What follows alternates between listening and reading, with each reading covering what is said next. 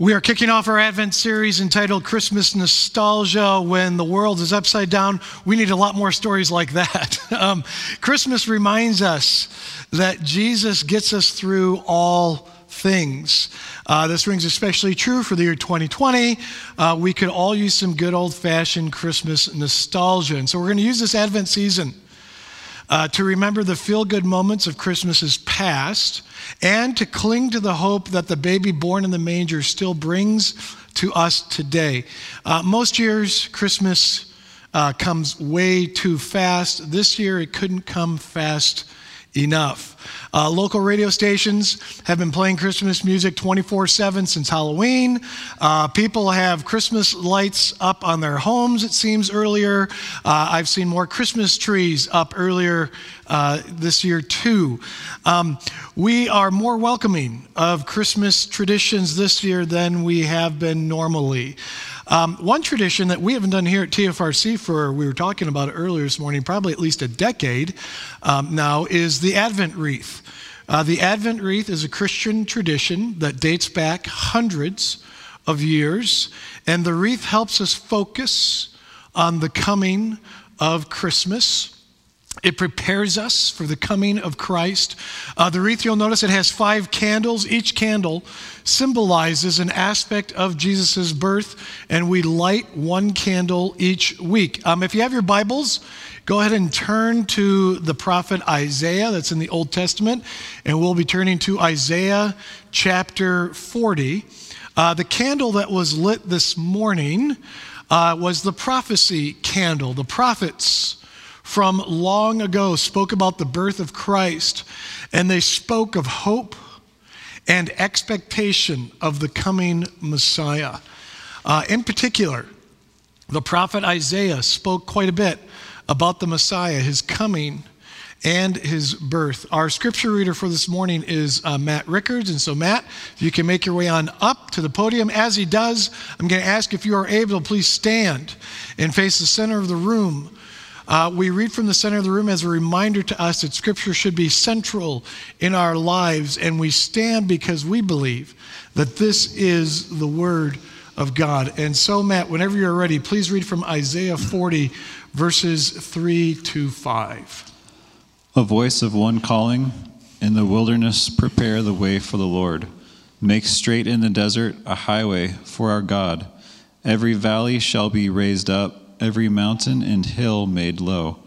The rough ground shall become level, the rugged places a plain, and the glory of the Lord will be revealed, and all people will see it together, for the mouth of the Lord has spoken. Matt, thank you very much. You may be seated.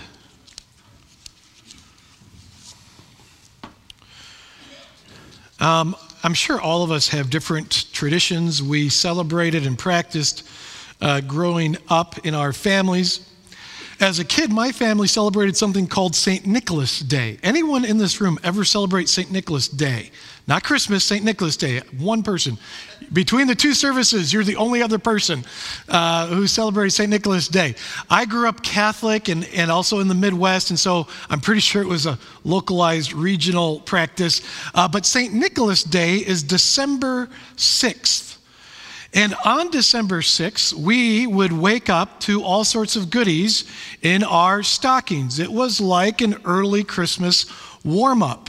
In addition to candy and toys, we would usually find a popcorn ball. Loved those homemade popcorn balls. We would have that in our stocking. And then we would also get an orange, which may sound kind of lame, but in the winter in the Midwest growing up, having an orange was actually pretty cool. As a child, Christmas could never arrive fast enough. And so St. Nicholas Day was a welcome beacon for me. It meant that Christmas was not far off. It was a little taste of what was to come. And it got me excited. It got me sort of in that Christmas mindset for the decorating and the trees and all the different things we were going to do at school. The mundane life of school had been changed because it was officially Christmas season.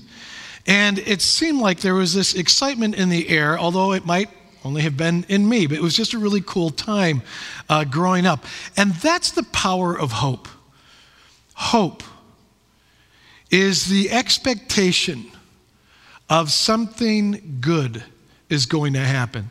The expectation that something good is going to happen. For a child, it was a simple sign that Christmas is coming. For me, it was St. Nicholas Day.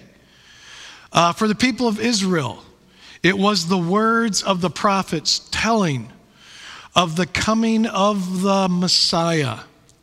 The prophets told us something good that was going to happen.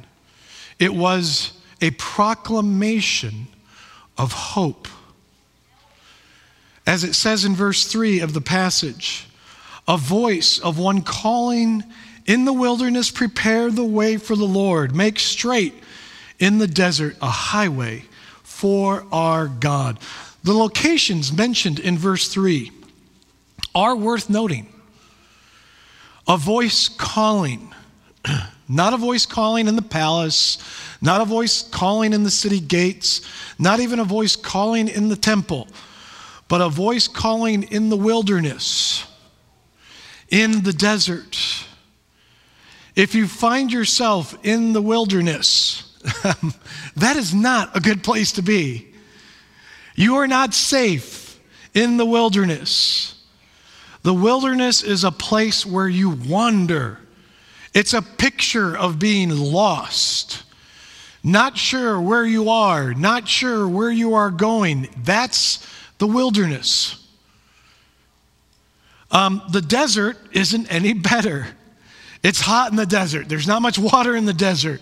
It's hard to survive in the desert. Like the wilderness, the desert knocks you off balance. It makes you question what is happening in your life. At the Thanksgiving service, Pastor John talked about what a shell-shocked year 2020 has been. It's been a historically bad year. A famous boxing champion once said, everybody has a plan until you get punched in the face.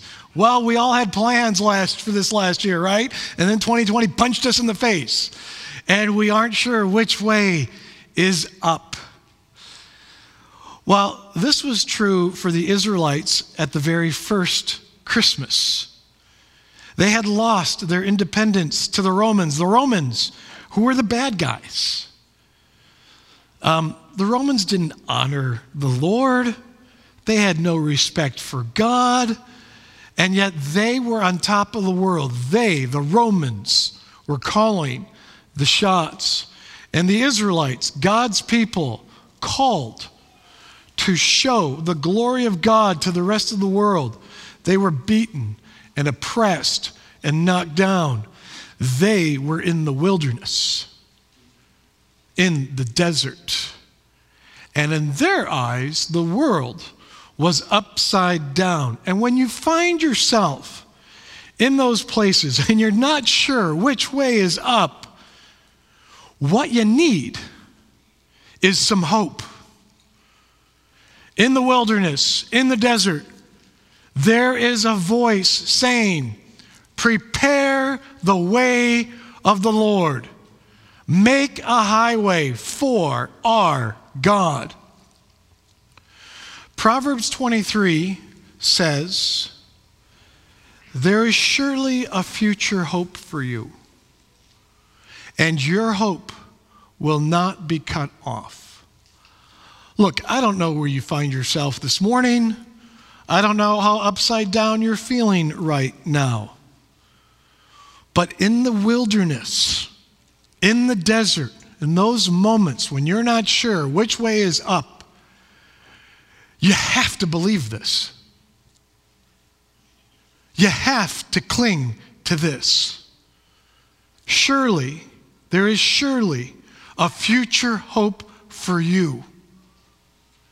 And your hope will not be cut off. The prophets remind us that God is on his way, and at Christmas we relive the birth of Jesus, and we are reminded of the hope that the child in the manger brings. We call this season Advent. Advent means arrival. The Lord is coming. The Lord is coming. And the message of the prophet isn't just that the Lord is coming. The message of the prophet is get ready. Get ready. There's this preparation of hope in the message. The prophets expect that the good news they share is going to be met with some kind of excited response. Excitement of the news of the one who is coming. That excitement should get us moving. It should change us. It impacts us. Everybody that's ever owned a dog, you understand this response, all right? Okay? When your dogs realize that you have come home, you can be gone for 5 minutes, it really doesn't matter. But when your dogs realize that you've come home, they may be sleeping, they may be chewing on a bone, but when they hear your car door close, at least that's how it works in my house, they are at the front door, or if they're outside, they're at your front gate. They are ready to greet you, and they will jump on you. They'll want you to pet them. They will want whatever groceries you have carrying in the house, and they are ready because of the excitement your presence brings. Well, the prophet Isaiah says in verse 4 of the passage this morning, every valley shall be raised up, every mountain and hill made low, and the rough ground shall become level, and the rugged places a plain. You know, there are certain homes this time of year that are all decked out in Christmas decorations. You know the homes I'm talking about, right? Okay. Now, this isn't one from locally, but I thought it was a pretty cool picture, so I picked it. But have you ever wondered how long it takes to decorate a house like that? Do you ever wonder how much time people spend on that? I decorate my house. It's nothing like that one on the screen there. And, you know, I map out my decorations, and I have figured out what decorations go with what power cords and all that kind of stuff. And it takes hours to decorate my house. And again, it's nothing like this one. Why do people spend the time that they do to do this? Now, that's really not a hard question to answer. The answer is really simple. The reason why people spend the time to decorate their houses like this is because they are really excited for Christmas, okay? They are getting into it. They are making the most of it. And you may say, that's a lot of work. Yes, it is. And the passage says, every valley shall be raised up, every mountain and hill made low. Many of you have heard that passage many, many times. Have you ever considered taking that passage literally? Every valley shall be raised in preparation for the Lord coming. Every mountain and hill made low in preparation for the Lord coming, because we want the Lord to have a straight shot. Have you ever thought about what that would actually take to do? What is the prophet telling us about the nature of our preparation? Let's just start with the South Hills, okay? How much time and effort would it take to level the South Hills? Or what if we were told that we needed to fill in the canyon? Okay, let's make it easy on ourselves. Not the whole canyon, just like 50 feet on each side of the bridge. Let's just start with that. The Lord wants a straight path across where the bridge is, okay? And so let's say that we wanted to fill in 50 feet each side of the bridge. That'd be a total of 100 feet, so that the way of the Lord would be smooth as he comes to Twin Falls. It would be our preparation for the coming. I actually took the time to calculate what it would take to fill in 100 feet of the canyon, 50 feet each side of the bridge, 2.8 million cubic yards, 200,000 dump trucks. That's a lot of work. And the prophet would say, yes, it is. Make a way. Get it done. The coming of the Lord requires preparation. And Jesus talked about this many times. Matthew 24, one place where he says, so you also must be ready, because the Son of Man will come at an hour when you do not expect him. Have you ever had an event kind of sneak up on you? You know, maybe it's Christmas, or maybe it could be someone's birthday or a kid's graduation or some kind of anniversary when you just weren't prepared for it. And then it comes and it goes and you feel like, I kind of missed it. And the significance of the event is diminished because you were not ready. Those moments haunt me because there are certain moments that come and go and you can't go back and relive them. You know, every year we go through the Christmas season, a season to remind us of an eternal hope of our Savior born in a manger. And the significance of that event, it requires preparation. And when we don't prepare, we miss it. And we miss out on the hope it could give. We miss out on the hope that every year we so desperately need. And while 2020 is worse than most years, let's be honest, chaos in our lives is nothing new. Chaos is a familiar companion to many, if not all of us. It is common for us to face some kind of chaos. We've always had a need for hope, for the sense of peace that regardless of how things turn out, everything is going to be okay. There's the power of hope. The power of hope. I've said before that you need a reason to hope. For example, if you hope to get a college degree, but you don't go to class or study, that's not hope. That's called wishful thinking, okay? You're not getting a college degree if you don't go to the class and study. But just because you go to class and study doesn't automatically mean you're going to get the degree. But it does give you a reason, and it gives your parents a reason to hope.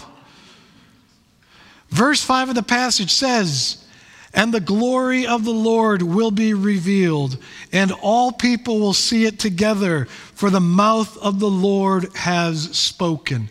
Something happened 2,000 years ago in the Roman Empire. Followers of Jesus started telling his story. From his birth to his death, his resurrection, a bunch of things in between, bringing hope to the world. And the world has never been the same. The story of Jesus' birth comes to us this season. And beginning with the prophets foretelling of his arrival, the glory of the Lord coming as a child. And we can read about the story in Scripture. It's been passed down generation after generation after generation. Something happened 2,000 years ago on the other side of the world that gives us a reason to hope today. I love Tom's story in the video before the message, how he really wanted that train set. And it was like $30 in the 1940s. Somebody actually between services came up to me and said, well, rating for inflation, it'd be $460 today. It's a lot of money. But his hope was realized that Christmas. And we all saw the power of that realized hope. Because Tom was told as a little boy, this is an expensive gift. Now you make sure that you take care of it. And he took that seriously because he still has the engine of that set today. He showed it to us in the video. That's the power of hope that a realized Christmas gift can give. Something as simple as a toy train. Romans 4 says, against all hope, Abraham in hope believed and so became the father of many nations. Just as it had been said to him, so shall your offspring be. Hope can make us believe things that are unbelievable. Hope can give us the courage to take steps of faith that we don't think we can take. Hope changes everything. And the power of the realized hope that Jesus brought It's worth preparing for as we enter this Christmas season. I pray that you realize that hope that Jesus has been bringing for 2,000 years. May you realize this Christmas season that the message of Jesus coming as a baby is a message of God saying he is for you, not against you. That God's good will is upon you. That regardless of what happens, everything is going to be okay. May you realize that hope this season. And maybe you need to jump onto the bandwagon of all the trappings of the season. Maybe that's what you need to do. Getting into, putting up the tree and having fun with the decorations and giving and receiving of gifts and appreciating the fact that you have family and friends to celebrate with. Or maybe you just need to do some reflecting. Jump more into the Word of God. Read and reread and read again the story. Spending time reflecting on God's presence in your life and how he has been good to you. And experience that quiet joy of hope. The gift of hope in Jesus. It's an expensive gift. We must make sure that as we remember this gift this season, and that we take good care of it and make the most of the hope that it gives us, the hope that we so desperately need as Jesus comes into our hearts this Christmas. Please pray with me.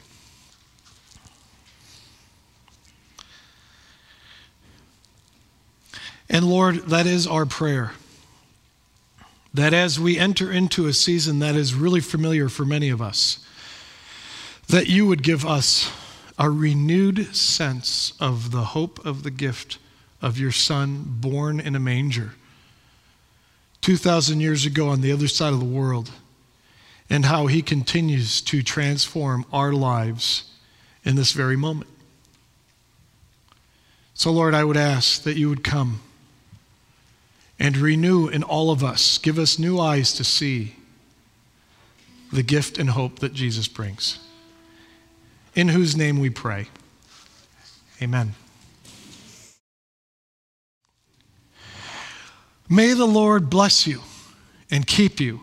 And may the Lord make his face shine on you and be gracious to you. And may the Lord turn his face towards you and give you peace. Amen.